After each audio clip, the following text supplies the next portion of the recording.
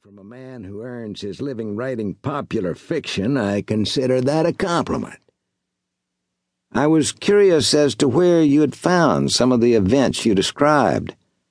I've read the Peters biography and a few of those other men you just mentioned, but nowhere have I found any mention of the battle upon the Laramie Plains, as you described, or the incident with the Sioux in the Black Hills, or that Carson had actually explored Mesa Verde long before Wetherill.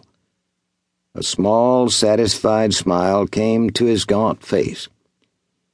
"We competent researchers have our sources," he chirped smugly.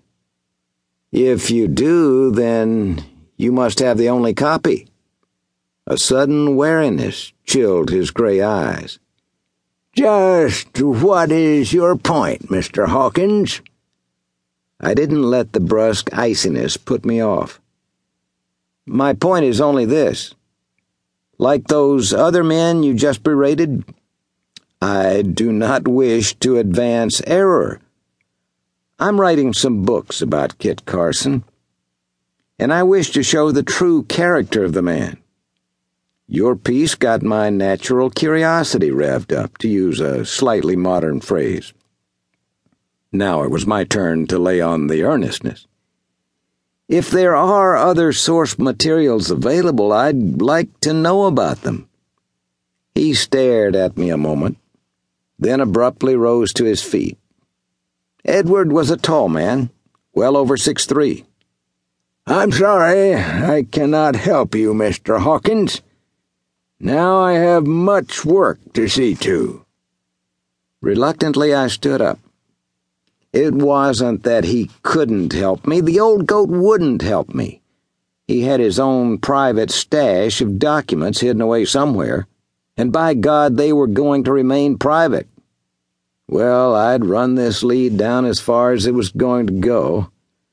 I couldn't make him talk if he had it in his thick, competent head. He wasn't going to.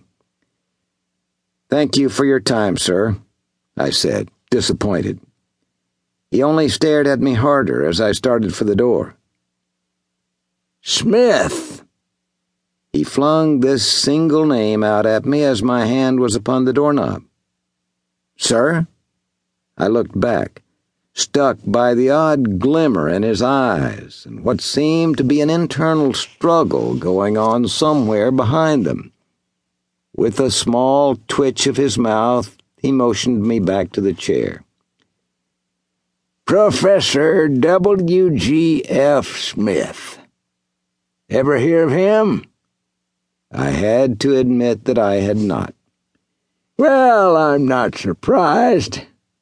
It was the prejudice of the day, you understand," he added cryptically. I did not. Then he said something for which I was quite unprepared. "How old would you say I am?" I'd figured around 80, but not wanting to insult the man, I guessed low. 70, 75? He grinned. "A diplomat, I see. Perhaps politics is your calling, Mr. Hawkins. I shall be 93 come May 29th. You don't show it." "Ah, but I feel it." He eased his lanky frame back into the squeaky chair. "Professor Smith's documents are wonderful first-person accounts of much of Kit Carson's early career. Unfortunately, the few colleagues who have read them have shrugged them off as inconsequential. I, however, have determined their genuineness, and have spent the last 50 years, since acquiring the papers, studying and annotating them. I had hoped someday to produce a new account of Kit Carson based largely upon Professor Smith's manuscripts." He fell into a long silence, and when he spoke again, it was with a heavy voice. "Funny how swiftly time slips by." Another long break, then a sudden breath. "Well, none of us lives forever. I have 6 months."